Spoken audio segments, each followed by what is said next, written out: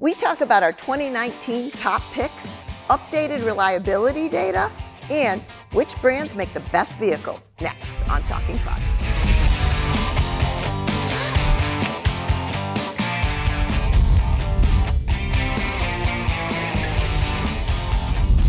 Hi, and welcome to the show. I'm Jennifer Stockberger. I'm Gabe Shenhar. And I'm Jake Fisher. So this marks kind of a super exciting time of year for us here in that we have annual moments of one, our top picks, top cars in a variety of categories, as well as who makes the best cars by brand. So before we get into some of the changes this year, Gabe, can you give the audience kind of a rundown of what are the components of a car's overall score? Sure. There are 4 components that go into the overall score. One is the road test score, which is a reflection of what we do here. Then there is survey data that comes from our members, and that includes reliability as well as owner satisfaction. And the 4th component is safety, which reflects crash data from the Insurance Institute of Highway Safety, as well as advanced safety equipment in cars. And that overall score is not static. So it's changing every year. Are there any changes to how we're doing that this year? Right, yeah, so it's a dynamic thing. It changes, and very often you'll see a slight reshuffling in the ratings because of those changes, whether they are because of changing reliability or because of changing safety equipment. So for instance, this year we added pedestrian detection.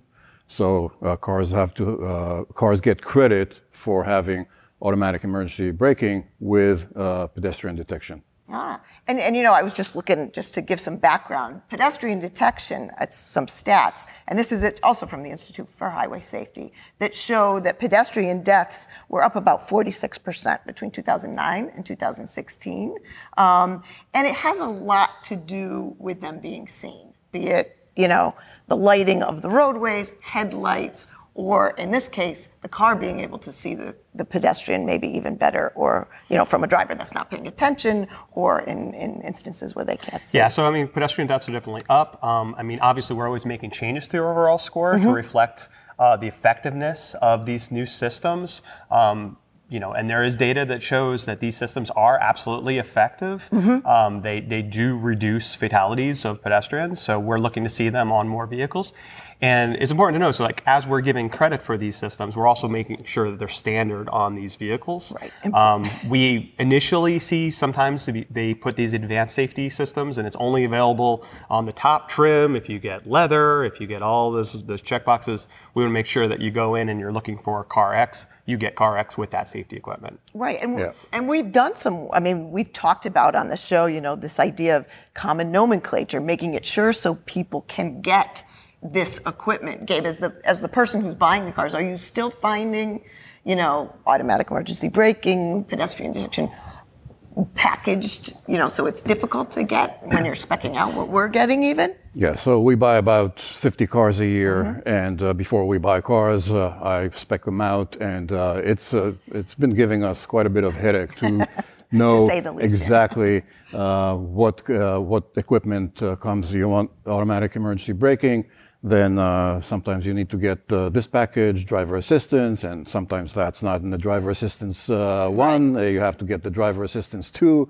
and it's very convoluted and confusing even for us. So imagine a regular customer wanting to buy a car, getting into all that mess. And it's often not called automatic emergency braking. It's not called for a collision warning. It's called some kind of crazy trade name or front assist or something. Right, exactly. And what we found, not only, as you said, it's confusing to us, it's absolutely confusing to consumers, it's confusing to the dealers. Right, that's the dealers don't understand. Dealers don't. It's confusing to the manufacturers. Sometimes we talk to the manufacturers, they're like, we have that. No, well, wait, who did you talk to? Did you talk to Bill?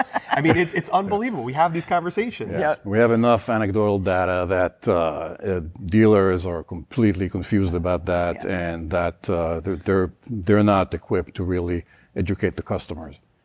So again, 2 things, the effectiveness, and we're hoping to guide you on what ones are really important through the overall score. And on that note, there's an addition of the automatic emergency braking too, Jake, for top picks.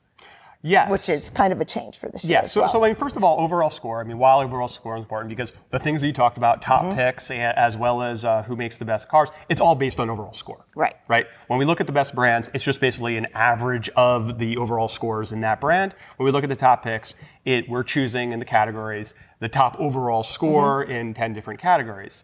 But yes, we did put a different bar, if you will, another litmus test when we're looking at fluidity comes back on top picks too. And we've done this before. So for instance, when stability control was first coming out and it wasn't on every car, we said, well, to be a top pick, you really got to have standard stability control. Yep. It's a huge deal. Eventually, they made a standard on all the vehicles by law in 2012. But before, we drew the bar. And now we're drawing a new bar. And about half the vehicles, half the models that we cover, actually have automatic emergency braking standard now. Oh, so it's not an unachievable bar. No, and actually among the ones that don't have it standard, right. the majority of those have it as optional equipment. So, right. so what we're now saying in terms of this new bar for top picks is it needs to be standard equipment for some kind of AEB, some kind of automatic emergency braking. And if we didn't have that, there might have been other top picks. So it really is a message to all the automakers. Basically, you want to be considered. Right. You gotta put that effective system on your car. You want to be a top pick, and top picks is a really big deal for us and for our members as well. Top picks means you just go ahead, buy that car. Don't overthink it. And you're going to be happy. Right, you can't go wrong here. Right. So, no-brainer, so yeah, it's nowadays you're not going to want to buy a car without automatic emergency braking. So yeah, that's a very apt move. And look, we have a lot of very inexpensive cars that are in our top picks. Right. I mean, the Toyota Yaris starts at like $15,000 or $16,000. Yeah. Again, standard AEB on this car. So it's not an unachievable goal. It's not just, it doesn't leave us a bunch of luxury cars. Right. Right, which is good. Picks. Safety for everyone type of concept. Right. Yeah. So that kind of caps the safety changes, but there's also some updates in terms of reliability. Jake, do you want to kind of summarize where that is? Sure. So another giant moment when it comes to Consumer Reports is our new reliability scores. And up until now, it's been an annual announcement. So in the fall, we'll tell everyone the new reliability information. We're doing things a little bit differently this year. And we're actually updating our reliability results right now. And the reason we're able to do that is because we've, days of yonder, it used to be kind of like, the paper survey and, you fill in your little blots or whatever. Now, that's long gone. It's a fully digital survey and we don't necessarily have to, put it out one time out of the year. So we've been doing some experimentation and we've been actually collecting more data after the traditional reliability time closes. So we're actually incorporating that new data, which actually we got from the summer of 2018, and that allows us to get a lot more 2018 models. In fact, we actually doubled this pool of 2018 models. So it's not insignificant, the addition. No. So a lot more new vehicles, and that allows us to have much better predictions on the new cars that are coming out and the new cars that are on for sale. So as a result, you're going to notice all the reliability has changed. I mean, used cars going back to the year 2000, the new car predictions have changed. And because of that, some vehicles have gained recommendation and some have lost recommendation based on more updated information about reliability. So on that note, a question I've heard other people ask you, and I just want, in case anybody's thinking the same thing, what is the difference between the top pick, the Gabe, and the recommended models? Yeah, well, it's just, everything's by overall score. Right. First of all. The top pick is the absolute best in 10 different categories. That's something that we update once a year. When it comes to recommendations, they're just simply the best overall scores in a given category. So there might be several recommended models in many each one cars of the categories. versus one. Right. Okay. So that most recent data, were there any specific vehicles, brands, where that most recent data made a big change? Yeah, we saw there's about 10 vehicles that kind of either we're now recommending or have lost recommendation. Probably the most notable one's the Tesla Model 3. So the Tesla Model 3 was almost a little bit of the perfect storm because as you know, the Tesla Model 3, they really ramped up production. Right. So we had data on it that we announced in the fall, and it was average.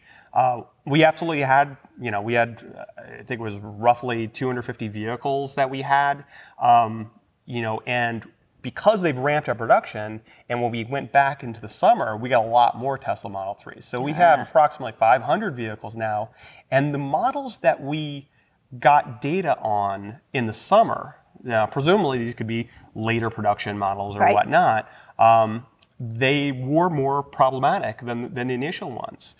We saw, look, there was throughout the entire Tesla lineup, and we've seen issues with in-car electronics. We're not seeing a lot of problems with the batteries, not a lot of problems with the drive motors or anything like that.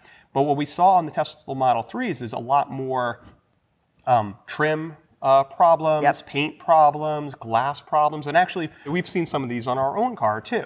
So on our own car, our rear window, it had a crack. Yeah, we have a crack in the rear window, and that was just, I'm not sure if it's a stress fracture or something like that, but it wasn't cold related, right? Yeah. And we're seeing other people had those problems too.